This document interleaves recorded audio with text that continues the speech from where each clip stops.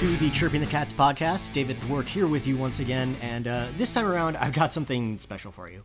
I thought it would be a cool idea to reach out to a bunch of different people in the Florida Panthers realm and ask them for their favorite Panthers memories. So you know how, like, when you make a list of people to invite to a party or something, you always expect that some of the people that you invite won't be able to make it? Well, when I came up with the idea for this podcast, I made a list of people who I thought would be great to talk to and that would provide like a varying, unique perspectives and all that.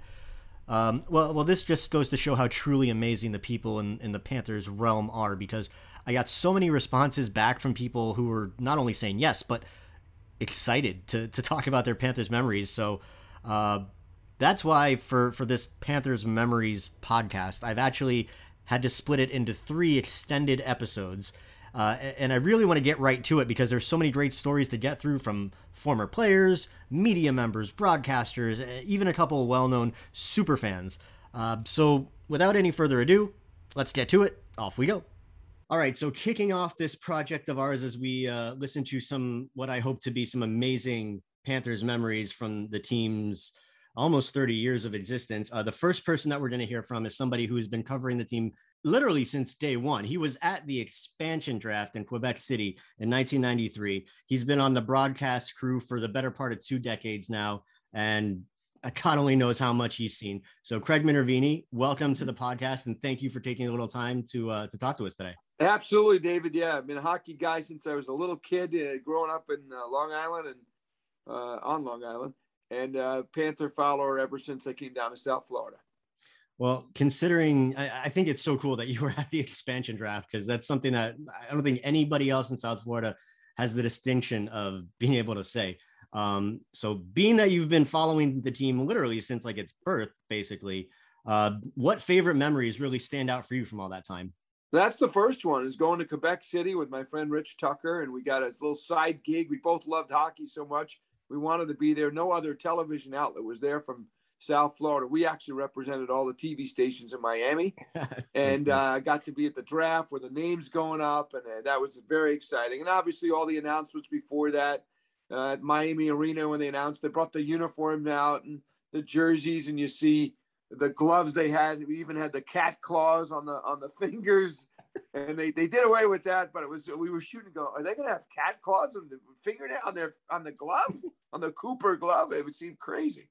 So from that excitement to, I was not at game 1 in Chicago when they tied that game, but I was at every playoff game. The great thing, I was at Channel 6, WTVJ, and Joe Rose did the morning show, and I did the late night news. And Joe couldn't travel, and he wasn't much of a hockey guy at the time, and I was. So when they went to the playoffs there in the 96 season, and I had just gotten there in 95, I think, yeah. So it was good time. I got there in the fall of 95, and by 96, they were in the playoffs. I was in West Palm prior. So I got to go to all the games. We covered them very closely. I mean, all the stations did in Miami. So going to all those games was great. That must have been such an experience. I mean, what I've heard about, I didn't get to go to any playoff games. I went to my first game that season, but I didn't get to go to any playoff games.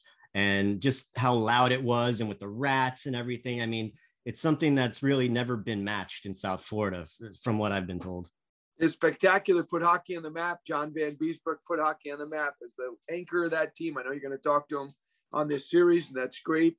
And that season was, that's the gold standard right now. And I think they got a chance to top that, because they didn't win the Stanley Cup. They got to the Cup, but even that was incredible, because it was only their 3rd year in existence.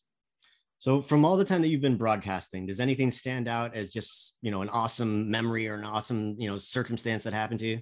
Well, I mean, I've got to go back. I wasn't on the team broadcast at the time, but I got to go back to the 96 playoffs, just being, for example, in Pittsburgh when they won game 7, and I was sitting next to Frank Fort, and we're looking and shocked, this incredible run, and going to Philly and Boston in the playoff series there. And then also in 97, because I grew up a Ranger fan. So going back to the Garden for the playoffs, and I thought the Panthers were going to win the series. They had a really good team the next year. Yeah. And it looked like they were going to win the game. I think they scored a goal. We're up 2-1 in the last minute. I remember going down for the interviews. Might have been game 3. And they gave up a goal like 40 seconds to go or something. If I'm not And so, mistaken, there was an icing call that was quite controversial that led to the Rangers. Yes, there was. And then there was I think the overtime goal, Tikkanen hit one and hit the post or something, and they had to go back, and he scored. And then so the Rangers go up 2-1, and then Gretzky scores a hat trick in game 4. That was, I mean, it wasn't fun for me because I became a Panther fan almost when I got down here. And my true test was that series in 1997, because game 1 was here in Miami, if I recall. And I went to the game thinking, which way, I mean, I was such a Ranger fan since I was 7. Which way am I going to, where's my heart going to be? I don't know. And when the game started, it was, I'm telling you, Panthers all the way. I got to know the guys. They were my team. And you couldn't follow the teams back then as well as you can today. No, well, I think you just said it. The combination of everything that they did in 96 and being there and having a front row seat for it, and then taking that and getting to know those guys, it was such a humble, nice group of guys that were doing something so amazing. I think that combination was enough to I guess, sway you in the way of the Panthers. It wasn't even close. It wasn't even close. And not only that, but, look, we do this for a living, right? So when hockey's important, and I love the sport, it leads the newscast. It becomes more important. They want you to do as much as you can on it. When you're not winning, it becomes low on the totem pole. And that goes for a lot of sports when you're not winning. So it gave, it was what I was doing. I got to go to all these games only because the team was great and it was important. So we would do a hit at the top of the show and then come back later in the show, that kind of thing. And so it was great for the sport because it gave a footing to hockey down here that was not there previously. Obviously only had a few years of existence. Yeah. Enough to keep it lasting until now. If that's one thing that's kind of lasted since is the tradition that started that year, which is the throwing of the rats, something that throughout the NHL, you don't really see that many teams have something like that. So for a team like the Panthers to have that much success in 96 and for the fans to get so attached, even through such dark times that have happened over the last couple of decades, the Rats have endured. They had rat cakes at Publix. That's how big it was. I mean, it was unbelievable. You go in there and you see Panther stuff all over, but not affiliated with the team. They were so big. You could drive down to the Miami Arena for 20 miles in the playoffs and see Panther banners on. It was just unbelievable. And the audience is there. They lost some because they haven't you got to make a playoff run. Yeah. And they're grabbing them back now. And the excitement of this team now, I think, is grabbing people back. And I think it's there. There's an untapped audience out there that's dying to root for the Panthers. You can sense it the last few years. The building's been buzzing. And a little playoff run. And I think you could get back to where you were there in the late 90s. Yeah, you felt it in the building in that playoff series, a few months back against Tampa. Obviously, it didn't go the Panthers' way, but the buzz in that building in game 1, the way that everybody was going nuts for Spencer Knight in game 5, there's something there. And to see that team succeed and then to see how they've added pieces this summer, the Sam Reinhart's coming in, to Joe Thornton deciding he wants to chase a cup in South Florida. I mean, it feels like the stars are aligning in their favor. And this is maybe the best chance they've ever had, aside from making it to the final in 96, the best team that they've constructed. They went in, remember, in 95, 96, unheralded. Nobody thought they would make a run. They almost made the playoffs right off the bat in their first year. And I remember being very upset. I remember driving. I was doing a roller hockey international. I did this gig with ESPN with Jim Fox, who does the Kings games. I did them for 4 years. And I remember driving and just getting out of the car at the airport in Fort Lauderdale and hearing the Panthers fired Roger Nielsen. And I was like, what? I mean, this guy, Captain Video, did an unbelievable job in the first 3 years. That's when they brought in Doug McClain. Just a different style, opened it up a little bit.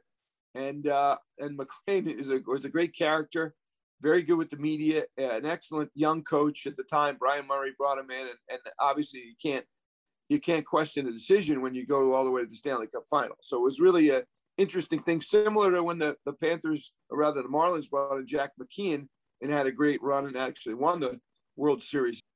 We're not going to do it this time, but we are definitely going to talk about the RHI at some point. I was obsessed with RHI back in the day. So I had no idea. Huh? I was the play-by-play guy. I can't. Oh, you didn't realize that? Yeah. No, I right now, like, nobody can see it, but my mind is exploding right now. That is so cool. Just look at it. Yeah, I did it for 4 years. It was great. It was, I didn't do the one that had the outdoor. Oh, the beach hockey. That was a gimmick. I did the ones that were in NHL buildings We went to LA quite a bit. LA Blades and the Anaheim Bullfrogs were hot. That was intense. Oh my God, the Buffalo Stampede. It gives me chills talking about it, believe it or not, because they had this guy John Vecchiarelli, and they won the what they called the Murphy Cup, and they had about 14,000 there. You would have thought it was the Stanley Cup. They were going nuts. And I also did the final game ever played in the last cup ever won in the Montreal Forum was the Murphy Cup, because the San Jose Rhinos won this cup. Whatever year that was, you have to look it up, like 96, and it was the last cup. Wow. Like the Stanley Cup was like 93 or whatever that year was. The Murphy Cup they won, it was the last cup ever won in the Montreal Forum. That's so cool. Yvonne Cornwire's Roadrunners. Yeah. All that's the an awesome guys went into the league. They were all in on the league. Yeah. That RHI was intense. I remember watching those games on TV like that. Like the beach hockey thing was fun, but the roller hockey was like, I just remember it was scary to me because that's what I was playing growing up. Before I played ice hockey, I played roller hockey, but we're playing with like the ball, the street hockey balls and stuff like that. Those guys were playing with a puck that scared the crap out of me as a goaltender. Oh yeah. And they were light so they could fire them. Foxy and I would go out in the rink, in the morning skate and skate around on these buildings. And yeah, it was pretty intense. They had some good players in the league. And even like Brian Trottier played in the league, and a couple of NHL guys, played for a little bit. Dave Schultz was involved with the Philly team, and they played at the Spectrum. And so I got to go to all these buildings, and it was summer, so it was only hockey on. So I got to do the games with Foxy, like I said, for 4 years. He's still going strong out there in LA. Yeah. That's so cool. I love that. 1 year with Mike Goldberg too, the guy who did the UFC. And we're able to kind of pull this little side memory out without even realizing it. Like, this is so cool that you got to do that. I love it. Yeah. So yeah, you can look at, they have old YouTube. If you do it, maybe you can pull a clip, old YouTube games where I do the game. Actually, we were innovative too. We had cameras. I think we had cameras in the nets. I know Foxy did half of the game. They weren't halves. On the bench, did interviews during the game. We were very innovative. The television was great.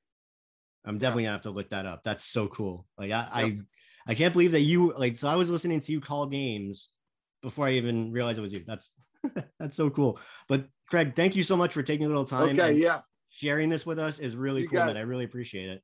No problem, David. It was fun. Okay, so joining me next is it's a real treat for me because my life is basically revolved around hockey for 2-3 decades now, and one of the main reasons that I fell in love with hockey was watching this guy play. Joining me is original Florida Panthers goaltender John Vanbiesbrouck. Beezer, thank you for joining me today, man. I really do appreciate it. Dave, good to be with you. Appreciate you having me on. Of course. So the first question is favorite Panthers memory. Does anything stand out? Well, I mean, the favorite Panthers memory, there was a lot of them. Obviously, one probably stands out is the day that the rat walked into the room. Yes. And it is my favorite memory because Scott Mellenby was as cold as ice, and he just one-timed this rat into the wall of our dressing room, and hence the rat story became the rat trick by Scott himself. And it went on to folklore as people still throw the rats on the ice. I'd love to see them. And I think it's had a long stay, and it will continue on for every Florida Panther fan. So that's my favorite story. Now, you actually coined the phrase rat trick, right? Yeah, wanted to poke some fun into it. It was an odd occurrence, but we were in good spirits after a win, and just Scott had a good game. And, you think about the things in hockey, a Gordie Howe hat trick, things of that nature. So I just called it a rat trick, where he had a couple goals and killed a rat. So he went on to have a really good season and a great stick. And but I think mostly it was something that the fans could rally around. And, we had a great relationship with the fans and in South Florida there. So hopefully they'll remember it for time to come. Well, you would think that it's going to, be everlasting at this point, because it's been almost 30 years. And something like that is so rare, because you think like Detroit's got the octopus, but it's, only a few teams even have something like that. So for a franchise like the Panthers to have something that's so well known at this point they still throw rats after every game. So it's pretty cool to be a part of that. Well, I've said all along that it was a special relationship with the fans. Excuse me, at that time. Anytime you can have a special relationship with the fans, it means more probably to the players, because you don't get to meet everybody. You don't have a way of saying thank you for spending your hard-earned dollars coming to watch a team play, and most of all for the spirit. The thing that probably ignites fans across the world is just the spirit that they have for their team. It's legendary obviously in soccer around the world, but in hockey, to have that special relationship is something that I think today, you speak to some of the past players and they'll always gravitate towards, that story. I love it. And kind of thinking in terms of career-wise, is there anything that stands out from your career that's like a favorite memory? Whether it was with the Panthers, with the Rangers, or Team USA, anything like that. Well, I mean, there's a lot of special memories when you play a long time out. One of my favorite memories is playing in my first game as an 18-year-old. We were playing against the Colorado Rockies, who are now a baseball team. And it was against one of my heroes growing up was Chico Resch, who was in goal for the Colorado Rockies at the time. And, it was an opportunity that came out of nowhere, really, because I wasn't a first-round pick. I wasn't destined for the NHL. I was an undersized guy who was playing junior hockey, and then a bunch of injuries hit. So it was an unassuming time, but it proved to me, and it proved, I think, to my teammates and the organization and the New York Rangers and Original 16 that I could play in the NHL. So that's probably my, the one I remember the most. And then there are so many great memories along the way, but it's, again, we didn't win the Stanley Cup. We came close. I never won the Stanley Cup. So people ask me all the time, hey, what was it like to win the Stanley Cup? And I'm like, I never won it, so I don't really know. But there are treasures. There are games that are more meaningful than others, but usually they come in hard circumstances. So with Florida, when we made a trip to the Stanley Cup final and we beat teams like Boston, Philly, and then Pittsburgh, Pittsburgh was full of superstar players, and we were the unlikely team. And when you can be an unlikely team and you can achieve, I think it's something that means more to the players, maybe even at that point than the fans, that you achieve something that everybody said you couldn't achieve. So I look to that year of 96 as probably the whole year was just special, the way things unfolded. We got to the pinnacle and to the final, but fell a little short, but we kind of won our own Stanley Cup in a way. Yeah, I mean, that was such a special year. Just the way that you guys marched through the playoffs and beat, as an underdog, Philly, and then Pittsburgh with all those superstars with Lemieux and Yager and Francis. I was only 13, and it's one of the more vivid memories that I have growing up. And I know it's something that's still really special to the fans down here. You can see how hard it is, though. I mean, I know Tampa, not far away, has won 2, but you can see how hard it is in order to win. And I think that you're a little bit more grateful when you do accomplish it. Florida will accomplish it. And with this team, they're close. They're so close. And they need to get some breaks along the way. Everybody knows that you need to get some breaks along the way. And they'll get theirs. They got a great coaching staff, a great team, great leadership on and off the ice. I think they're well on their way. No, it's got to happen, right? The last time they won a playoff series, you were in goal. Well, I think that when you see the way Spencer Knight is coming along, the way that in each position, I think they're getting stronger. They probably played Tampa the toughest as anybody. They're close, so close. And, I think that their management team, they're doing the right things. And so when you do the right things, you pour the right things in, the good things come out. So, we only wish the best for them. Amen to that. Just one follow-up on your first career game. Was that at MSG or was it in Colorado? I was in Colorado at the old McNichols Arena, which is no longer. Yeah. So that's where the finals were, right? 96. That's it. And I'm dating myself, but I do that. But it was a special moment. Well, I appreciate you sharing it with me on the podcast today, and I really do appreciate your time, John. So thank you so much, and I look forward to picking your brain in the not too distant future about some of the USA prospects that the Panthers have picked up. Sure. We'll see you again. Thank you. All right, next up, we're going to talk to a voice that I imagine Panthers fans are fairly familiar with hearing if they've been to a game at the BB&T Center, as now popping on the pod is the voice of the BB&T Center, the Panthers PA announcer, Andrew Imber. Andrew, what's going on, man? How are you? I'm doing fine, man. Thanks for having me. How are you? Hey, man, living the dream. Gotta love podcasting, talking Panthers hockey, and this has been a real positive experience just because everybody's talking about their favorite Panthers memory. So I know you were a Panthers fan before you got the job as the PA announcer. So I'm not sure where you're going to go with this. I'm curious to hear what you have to say. It's an impossible question, man, because I could literally go all the way back to the early mid-90s and tell you, I love the run because everybody loved the Stanley Cup run. I mean, it was just, it's the foundation with which so much was built on. But I'm going to have to be a little selfish here, and I'm going to have to keep it with something that does involve me. I know it's terrible to go that route, but no, come on, man. That's why we're doing this. You've got that perspective. You sit on the ice. Yes, at least I did up until last season's craziness. But yeah, I mean, if I'm going to be honest, there's no doubt with this one. It's going to be when Jaromir Jagr moved into second place all time in points. It was the perfect mix of something so iconic and so legendary happening in the building to someone who is playing on our team. Jaromir Jagr is forever a Panther.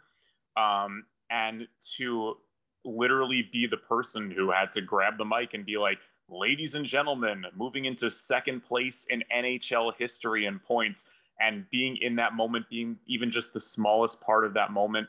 And then if you actually take a look back at that famous picture of him checking out the silver stick with Randy Moller, I'm actually, in the background there applauding and standing for him and stuff like that. So it was just like this perfect mix of just an unforgettable piece of NHL history that I got to be like the tiniest 1% like a part of and stuff. So yeah, I got to be honest and be a little selfish and go with that as my top moment.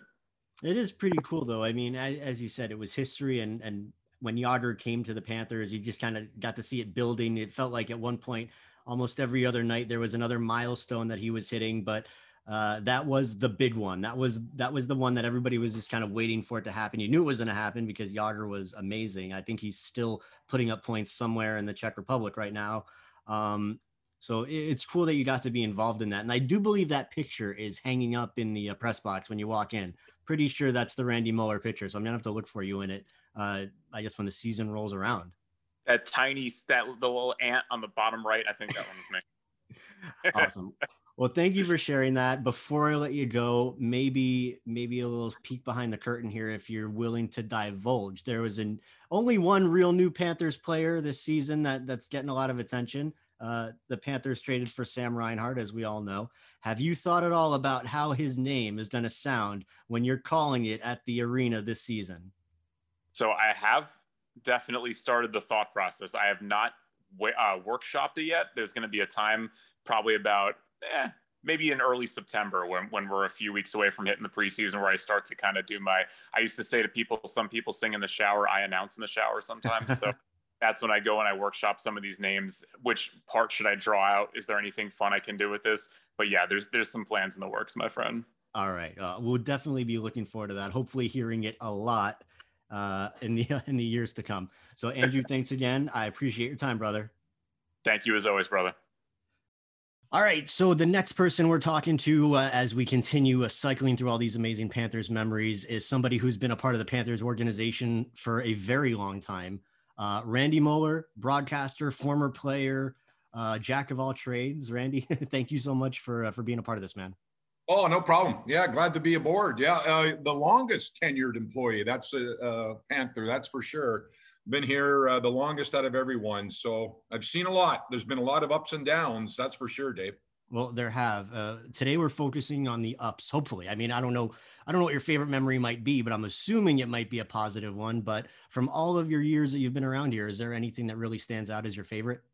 There's a few. Memories looking back on my career with the Panthers. You always remember your first broadcast. I worked on the radio with Chris Moore, the original radio voice of the Florida Panthers. We were broadcasting in the stands at the old Miami Arena with fans hanging all over, right beside you, right behind you. That was a special time. And that Miami Arena was so cool to broadcast in. Just unfortunately, the day that they opened up that Miami Arena was obsolete. There were no press boxes. So I remember that. That was a great memory. Also, that first year that I started broadcasting was the year after they went to the finals. And they started the season 8-0-4 and the first 12 games. And what a magical ride that was. They were off to a great start, and Robbie Niedermeyer and Scott Mellenby and Ed Jovanovski leading the way. That was fun. And they were such characters and great communicators, with us in the media at that time, and be able to get inside of what they're thinking and the success that they had the year before and how they got off to a great start. Number 2, I think, was the arrival of the Russian Rocket, Pavel Bure. That was a special time, David. He came in, jumped onto the ice. Remember, he had not played in Vancouver.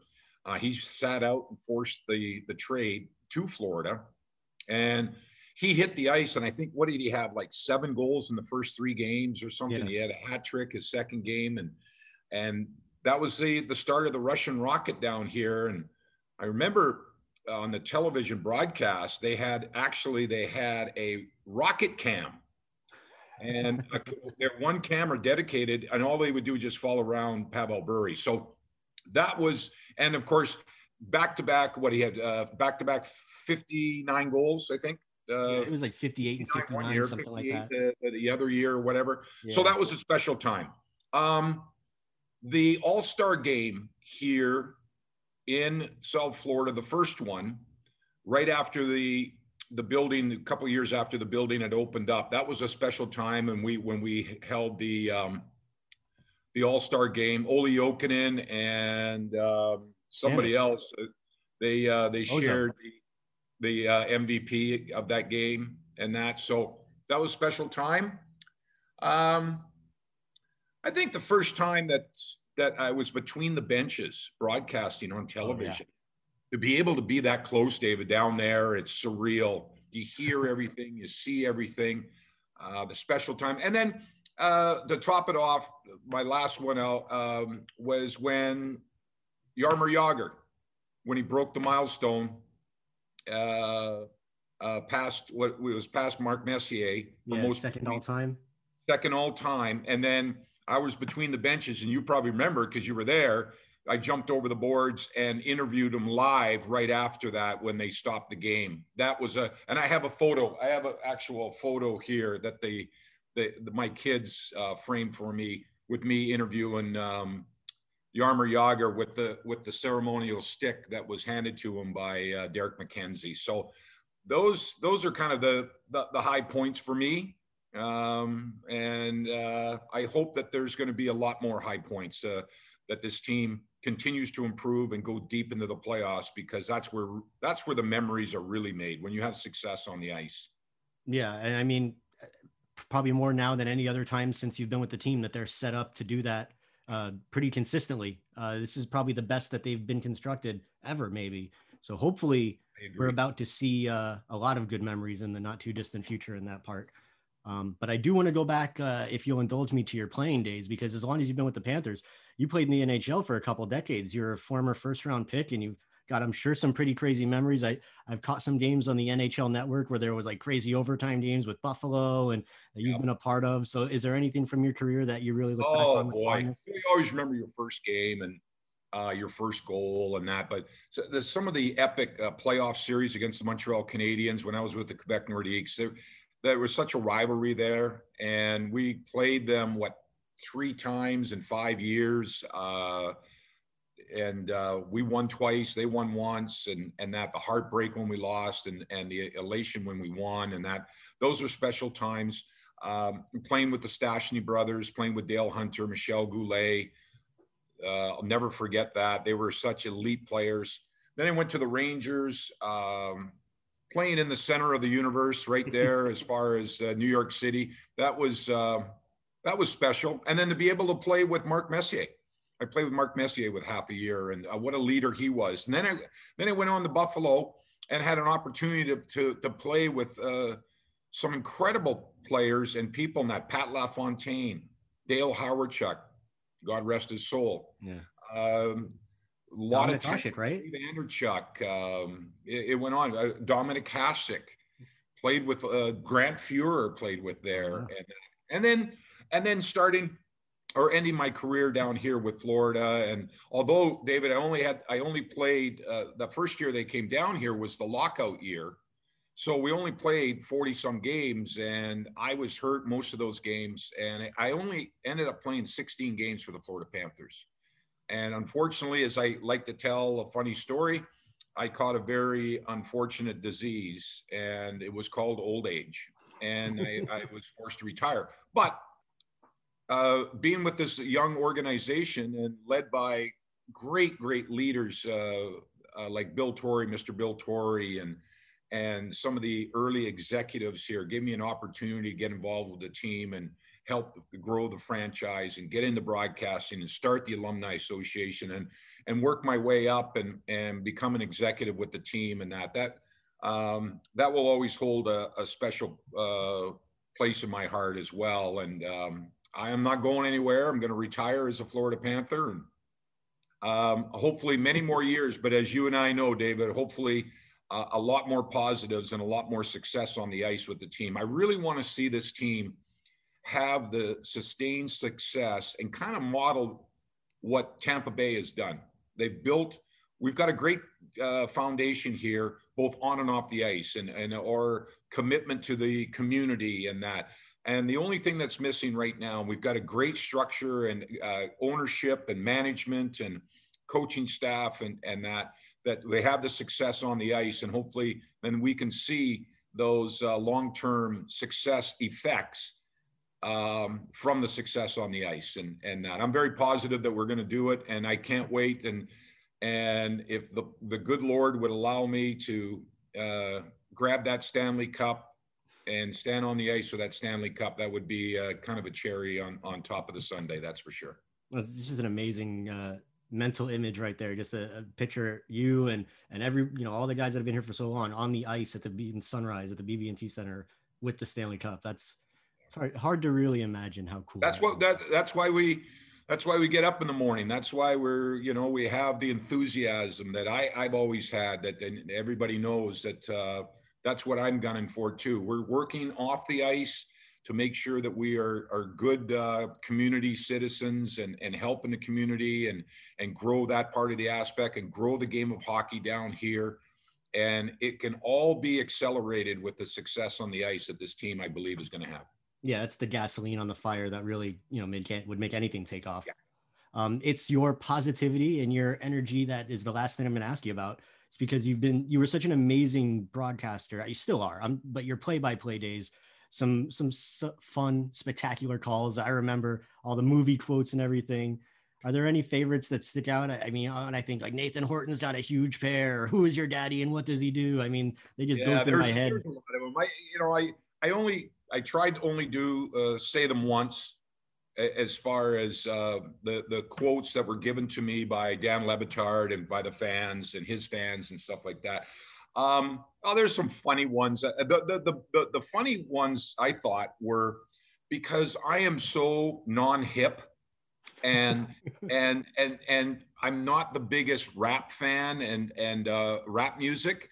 I have respect for it. It's just not my cup of tea and that. So when they would get me to say some some lines from a rap song, and that I had no idea what it was or whatever. That used to be pretty funny because that was that's just not me or whatever. And that, but I would be a good sport about it and say it. One of the other ones too was I don't know if you remember when Britney Spears was going through a lot of personal issues, and she cut off all her hair, and she went through a lot of issues, and it looks like she's doing well now, and that's good. But there was a viral video that was going around where this young teenage boy or whatever, you remember, and he's just in hysterics, leave Britney alone, and so I let that one fly, and that one got a lot of play. Let me tell you, a lot of play.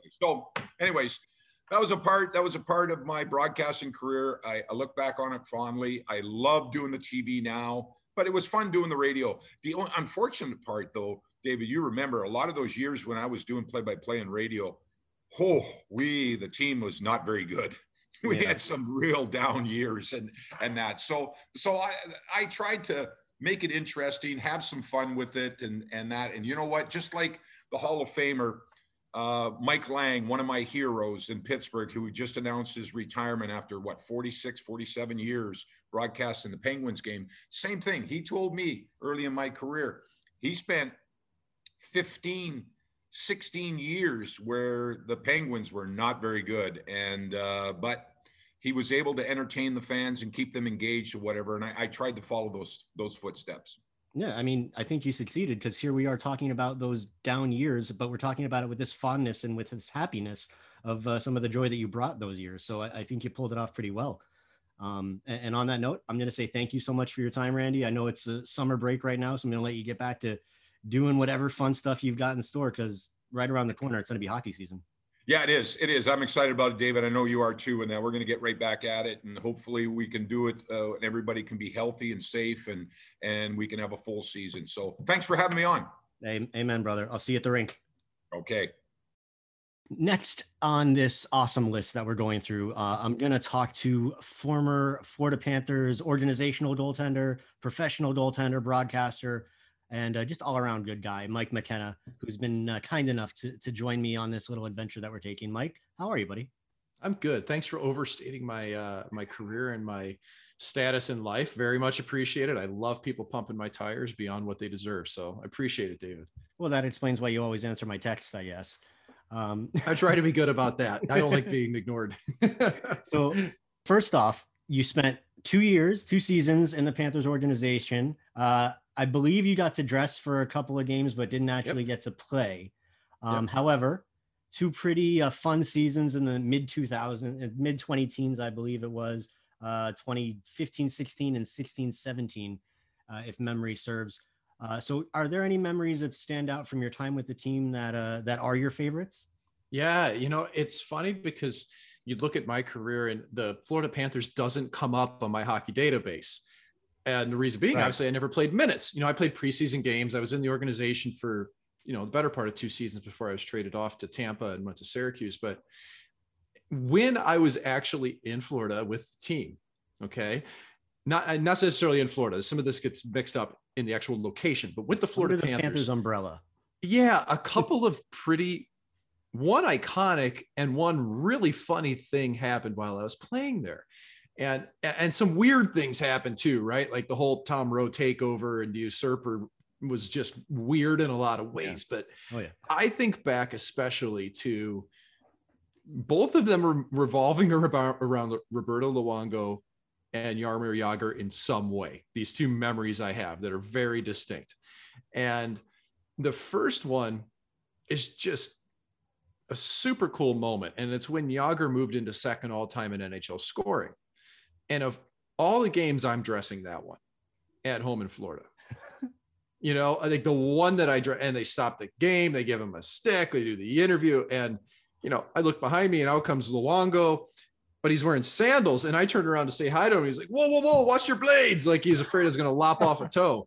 And so here I am like 34 years old, trying not to cut off 39-year-old future Hall of Famers' toes behind me while we're watching Jágr get this silver stick and give this kind of like off the wall speech in the middle of the game, which was just funny, but really, I mean, how cool, like, right? Correct me if I'm wrong. I mean, I think that was the second all-time in scoring. Yeah, he passed Mark Messier. You know, like, to be in the building for that was just amazing. It's history. You know, even in my broadcasting career this year, I got to see Patrick Marleau break the record for the all-time games played. And I think how lucky I've been in my career to kind of see some of these things firsthand. Yeah. So that was the first one that immediately comes to mind. It really was just being in the room for that and how cool it was. Now, is that a Luongo toe memory or a Jágr memory? Like what gets that I would classify that as Jágr, and really both of these are Jágr, and Lou is kind of like he's like the subtweet or the subplot to these in a lot of ways that made it better, because he's just like such a funny guy. You know, like the one year in training camp, my nameplate was above Roberto's on the stall that we were sharing, like in the change room. And I remember looking at it, and I think I took a picture of it, that thinking, this is the only time my name will ever be above his ever in any way, shape or form. And, you know, it's just things that stick in your mind throughout a career. So that was the first one. But the second one was one of the funniest things I've ever seen in my life in a locker room. And again, it's Jágr. And it was the first game that I dressed for the Panthers, and I'm backing up. It's in Winnipeg. And maybe it was in the first, it was either, whatever it was, I think we went from Denver to Winnipeg in whatever roundabout fashion that was. And it's because Al Montoya was out. I'm backing up Luongo.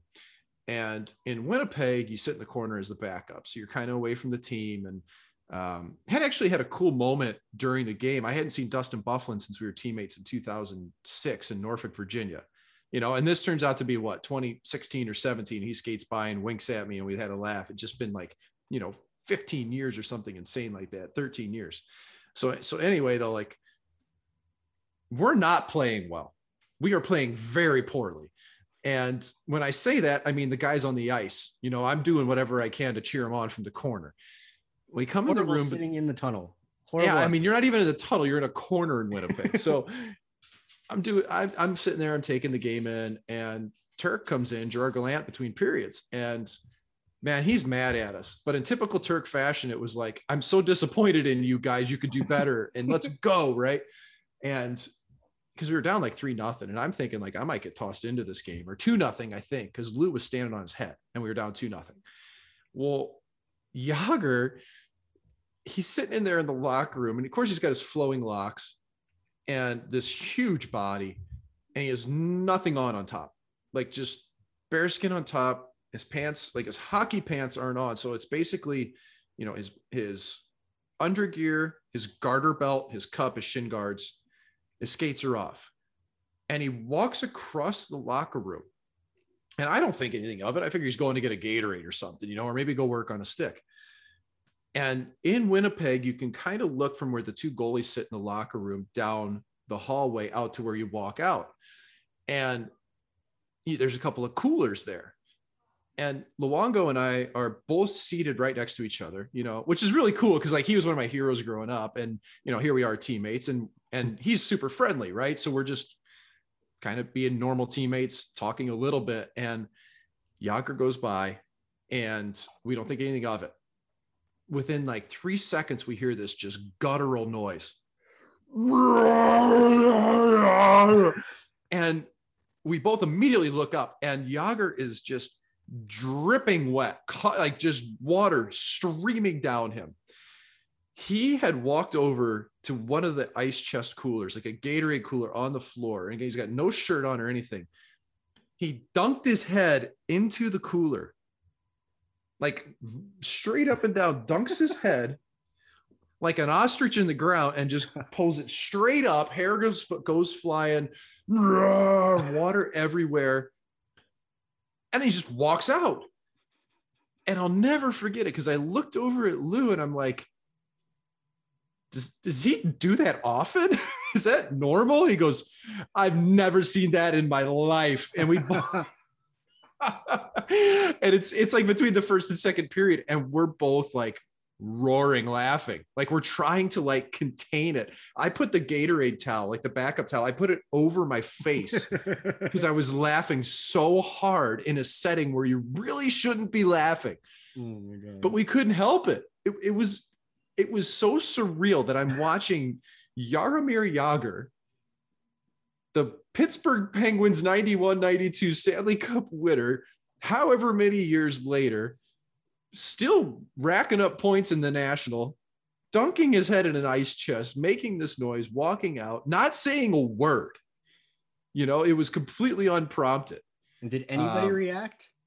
Well, we were the only ones that really saw it because we could see down the hallway. So Luongo and I were like, you know, right in the field of vision. And we saw kind of like the aftermath of it. We didn't see the actual head dunk, but we saw the dripping wet. And I'm telling you, man, that left an impression because I love that. This might actually be the first time I've ever publicly told that story because it's kind of like one of those footnote things, right? Like my time with the Panthers, I didn't do anything. I dressed some games, I collected a paycheck and took some morning skates. But man, like Jaromir Jagr, like, and first, like as a goalie, it's a thrill to skate with him. Like literally one of the greatest hockey players to ever play the game. So going out in practice and, you know, he would be on his own page in practice. He'd want to take shots and attack the net and do these crazy things. And I was just like, whatever, dude, I will stand in the net and do anything you want. Just go right ahead. So yeah, I mean, Jaromir Jagr as the headline, and then, you know, the subplot, the second chapter, Roberto Luongo, both of those instances they're easily my favorite Florida Panther memories. That's nuts. It's awesome that Lou was kind of there as like, not the comic relief per se, but like to be there to like react with you in this odd way. And it was so organic. You know, we both just looked at each other like, what was that? You know, like it was a big WTF moment. And there's things in life that you just can't help but laugh at. And that was one of them. And it kind of, like, oddly for us and maybe for others, it kind of broke the ice in the locker room a little bit because we did end up playing better. I can't remember. I don't think we came back and won, but we made it a game. Yeah. You stayed in the chair. I did. I went back out to my backup chair in the corner, moseyed on out while everybody else did their job on the ice. But yeah, man, that was wild stuff. It's funny because like with Jagr, like you hear the later in his career that he was just, despite being the workhorse that he was, he like all these fun stories, like even to hear that you tell this, like as ridiculous as it sounds, it doesn't sound like anything like, oh, wow, that's crazy for Jagr. It's like, yeah, that's a Jagr story. Oh, I don't think anything would ever surprise. I mean, you could tell me virtually anything about him. I'd believe it. You know, it just, he's just such a different guy. I don't know any other way to describe him. And I don't mean that in a negative way at all. He's just different, you know, how he approaches the game, the way he'd work out in the locker room, his little, you know, like training devices and contraptions, and the way his skates were completely customized with the lacing pattern and the blade and all these different pieces that have been sewn on and taken off, and his gloves. Like he was so particular. Sticks as well. Yeah, he had goalie tendencies, right? But he also came from that era of hockey player where their sticks didn't just come off a rack like nowadays. Like most kids have a choice between 3 or 4 patterns that they kind of stick to. Yeah. And back then you tinkered with everything. So that's obviously stuck with him.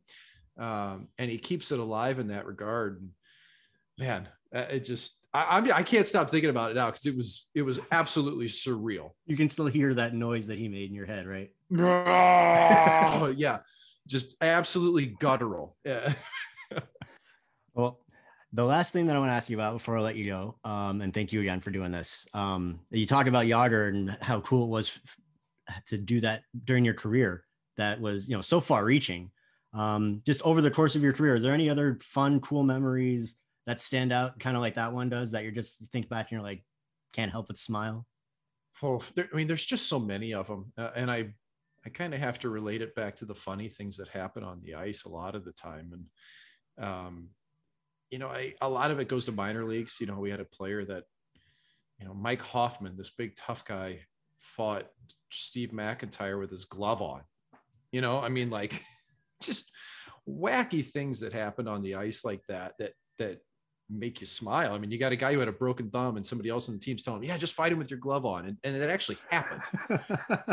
That stuff should never happen. Right. And that's kind of where my mind veers, was towards the absurd things. Yeah. Well, that's the best stuff though. Like the stuff that nobody really finds out about, the stuff that like the players enjoy amongst themselves. Yeah. And I feel like I have so many of them that when you did it as long as I did and you're on the spot, it makes things almost difficult, because I can talk about the off ice stuff forever. I mean, us getting, nearly going to jail dressed as the Macho Man Randy Savage, to the bus catching on fire, to Ovechkin doing the hockey, just all kinds of things. But on ice stuff and in the locker room stuff, I mean, boy, it doesn't get any better than that. Like it was pretty good. And for on the ice things, like I think being a part of stuff that's special is always really cool. And that's where the Jágr thing fits in. Like you realize that you're on the ice and you're part of history for that. And I mean, even being in broadcasting and being there for Marlowe's record-breaking game, that's stuff that you just always remember. On a personal level, things always go to my first win and shutout. But if you want a really super awesome memory outside of those type of things, I won a game in Madison Square Garden, and I'm an American kid. Okay, that's one game in a very mediocre career. And I didn't even get credit for the win because I entered after the first period when Curtis McElhinney was injured.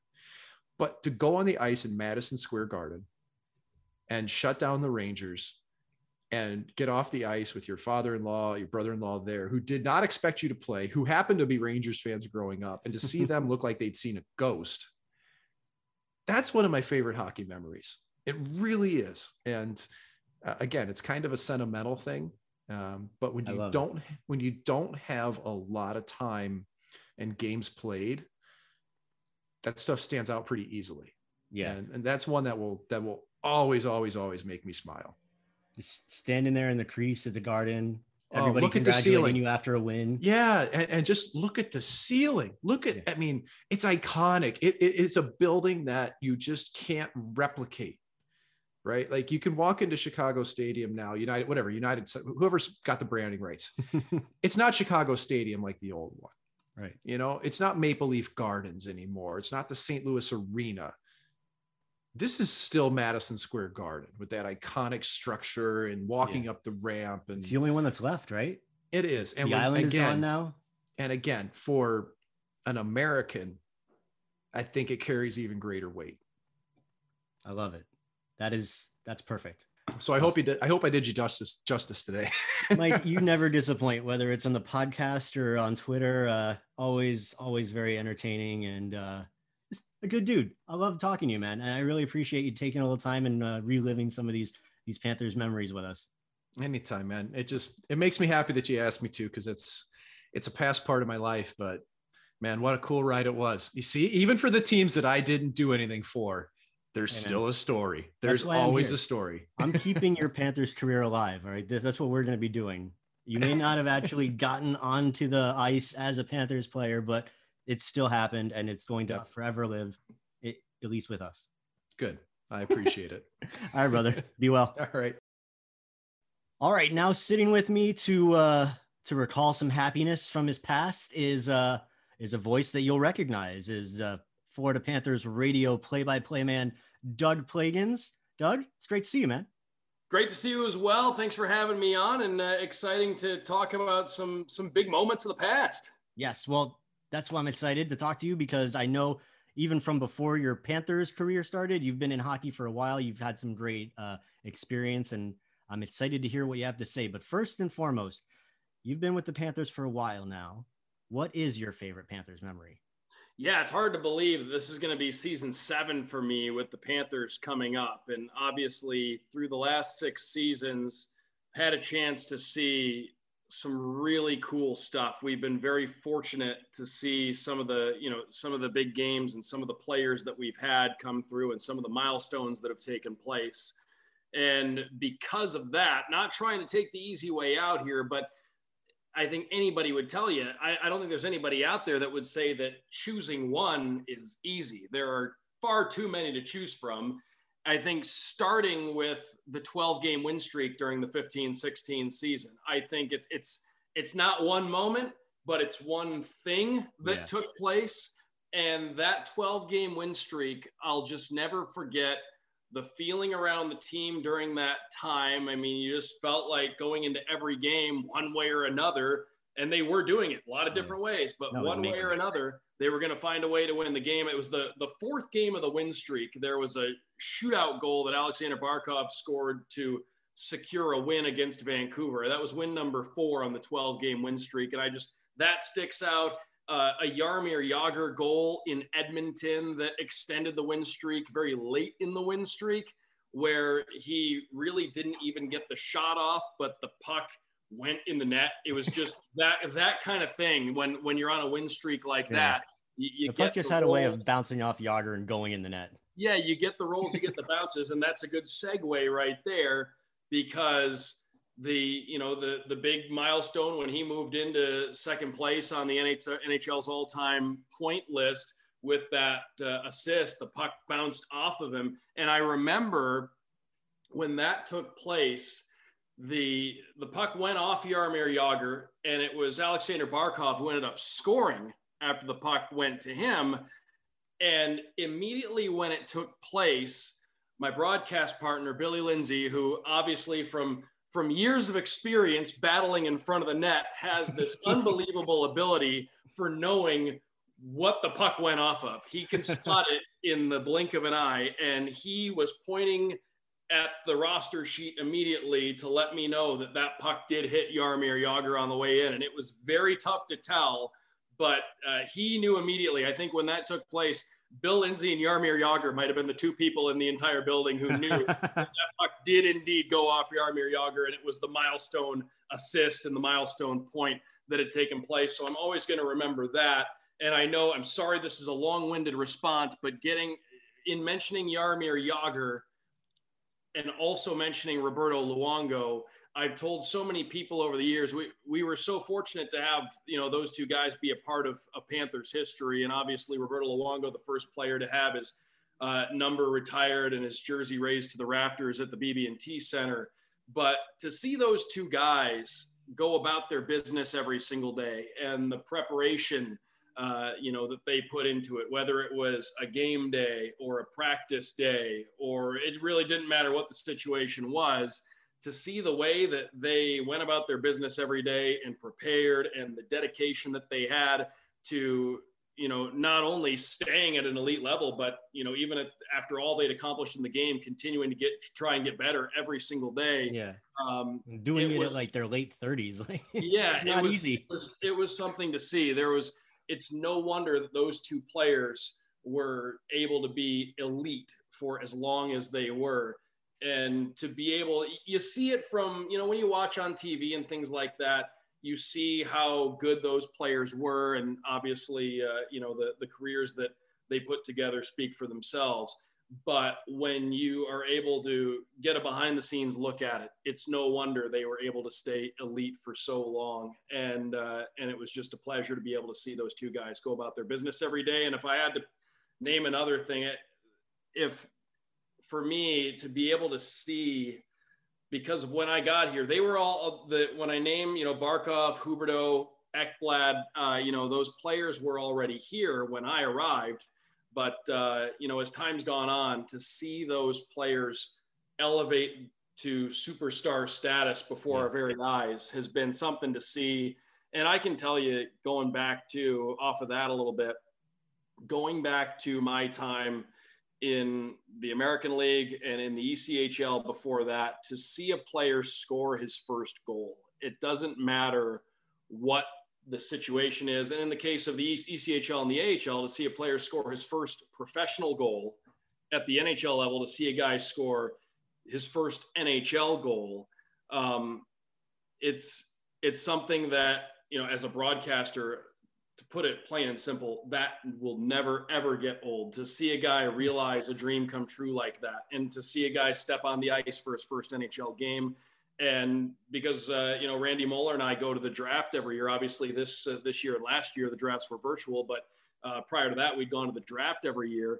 And to see a player get picked, whether it's in the first round or the 7th round, to see a player, you know, all the hard work and all the sacrifices and everything that his family has done for him along the way, and to see all that, you know, come together, and to see a player have his name called at the NHL draft, that's also something that is just, it's no matter how many times I see it, it's just going to be so cool every single time to be able to witness that. And as a broadcaster, I just hope that when these big milestones happen, whether it's Jaromir Jagr moving into 2nd place on the NHL's all-time points list, or Roberto Luongo becoming, you know, any of the number of records he was hitting at the end. And I remember Steve Goldstein and I, we had a list, and he actually handed it over to me, and we had a list of all the different milestones that Jagr and Luongo were creeping up on, because it seemed like every night one of them was going to be hitting something there at one point in time.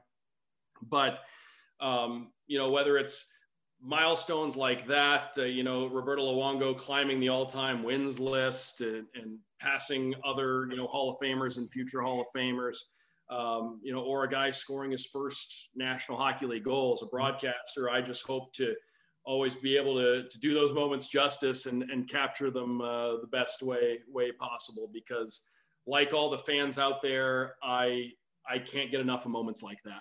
And that's why we do this, right? Yeah. I'm thinking of one like right now, because I was going to ask you about your favorite calls. And as you're talking about how much you enjoy, which by the way, side note, that is really beautiful thing to hear. I love to hear it, that you're getting so much joy out of seeing these guys have their, you know, the biggest moments of their life that they put everything into. And so, you know, not just to hear that you're making the call, but you kind of understand the weight and the gravity that goes with it. It's really, really cool to hear that. Yeah. And at the end of the day, I mean, we all love what we do, but you know, the games are about these players and what they're accomplishing, and they're the best athletes in the world. And I've always said, I just hope everybody enjoys listening as much as I enjoy bringing the action to the people. So my goal is always just to make sure that we present these moments, you know, the best that we can, and make sure that the magnitude of them is always felt by everybody out there, because it's like I said, these are special athletes, and we're you know, privileged to be able to watch these guys do what they do every night. Yeah, well, from one listener, one Panthers fan, I'm speaking for many, but you definitely do a great job doing it justice. And just thinking back to some of the calls from just last season, whether it was the Ryan Lombard overtime call, which I probably heard 10 times that night, between your call and between Goldie's call, it was just going on and on and on in my head. Your call of Alexi Heponiemi's first NHL goal, which now I kind of have a little bit more understanding of why it was such a good call, because his first NHL goal, an overtime winning goal, a lot behind that as well. Which proves, again, it was his first NHL goal. It was in overtime, but proof again that you always have to be prepared for the moment, and proof that every time a game is played and every time you come out to the arena, you truly may see something that has either never happened before or that hasn't happened in a really long time. Correct me if I'm wrong, but I think that was only the 4th time in NHL history that a player had scored his first NHL goal in overtime in his NHL debut. Correct me if I'm wrong. I mean, that sounds obscure enough to be correct. It doesn't happen very often. So again, you gotta be prepared for these moments, and proof again, that's sports for you. Every time you watch a game, every time you're out at the arena, every time you go out to the stadium, the ballpark, you may see something, no matter, even though there have been thousands and thousands and thousands of games played before in the past, you may see something that's never happened before. Yeah. I mean, just kind of to continue that thought, that's why the Panthers are lucky to have a coach like Joel Quenneville, who will put a rookie playing maybe 10 minutes in his NHL debut out in a 3-on-3 overtime, when you're probably never going to see anybody but a top 6 player.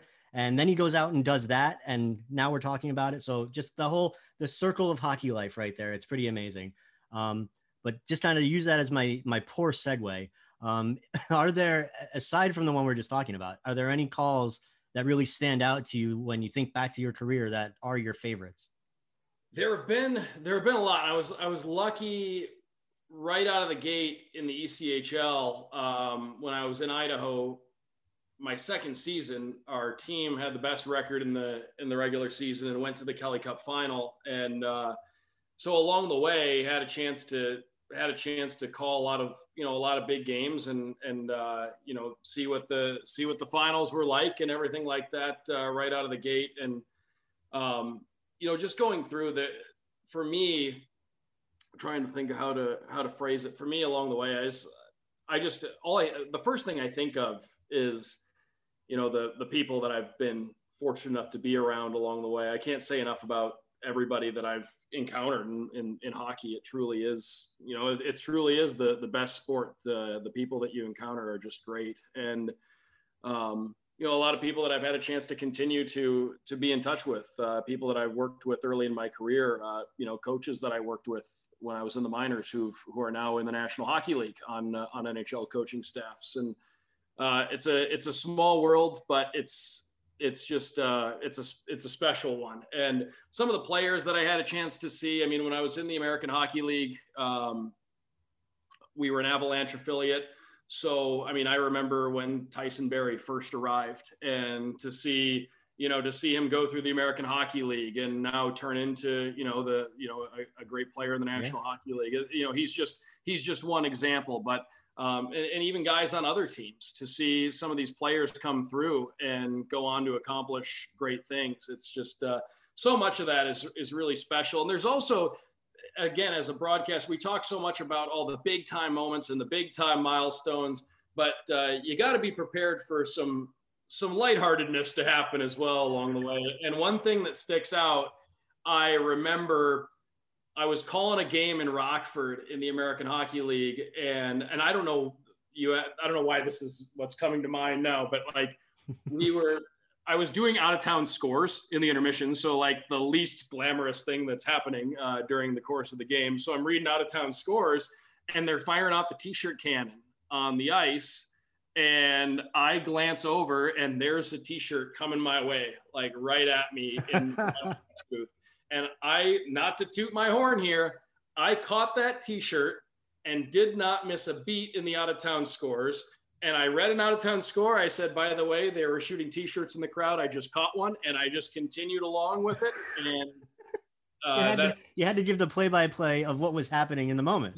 Exactly. Otherwise I'd be leaving out key bits of information. But yeah, that was, you have to be prepared for some of the zany stuff to happen along the way too. Oh, please tell me you still have that t-shirt. You know what? I don't think I do. If memory serves, it wasn't an incredibly memorable t-shirt.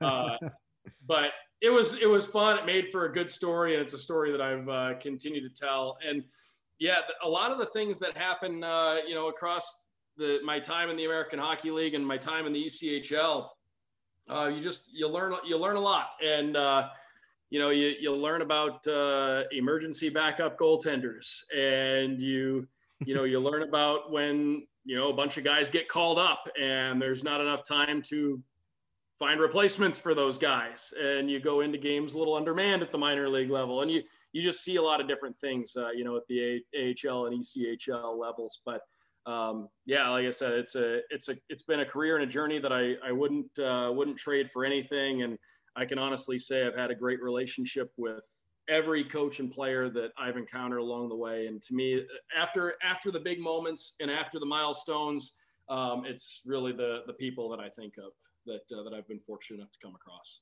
Put so well. And as one of those people that has come across your path, it's been awesome, man. And just what I just keep thinking about is just how much joy you seem to take out of it, which makes me really happy, because it's obviously a job that many people say is a dream job. And to hear of the appreciation that you put into it, obviously you put in a lot of hard work, but to have an appreciation for kind of where you're sitting from where I'm sitting, I love to hear it. Yeah, you can't, you truly can't take a day of it for granted. And I felt the same way in the ECHL, felt the same way in the American Hockey League, and feel the same way at this point with the Panthers. But, I was given the opportunity from the Panthers in August 2015. That's when they hired me. And it's been every bit the dream come true that I hoped it would be ever since. And it's been, like I said, it's something I wake up for thankful every single day. So I mentioned it earlier, but I just hope that everybody enjoys the broadcast as much as we enjoy bringing it to you. So it's like I said, it's an honor every time you throw on the headset and get to do a broadcast. Doesn't matter if it's if it's the playoffs or if it's a Wednesday night in January or a preseason game or whatever the case may be, it's an honor to be able to do that. And you owe it to your listeners to make sure that you provide the best presentation and description of every game that you can. I can't believe it's been 7 years. Yeah. 2015. Flies by. That's nuts.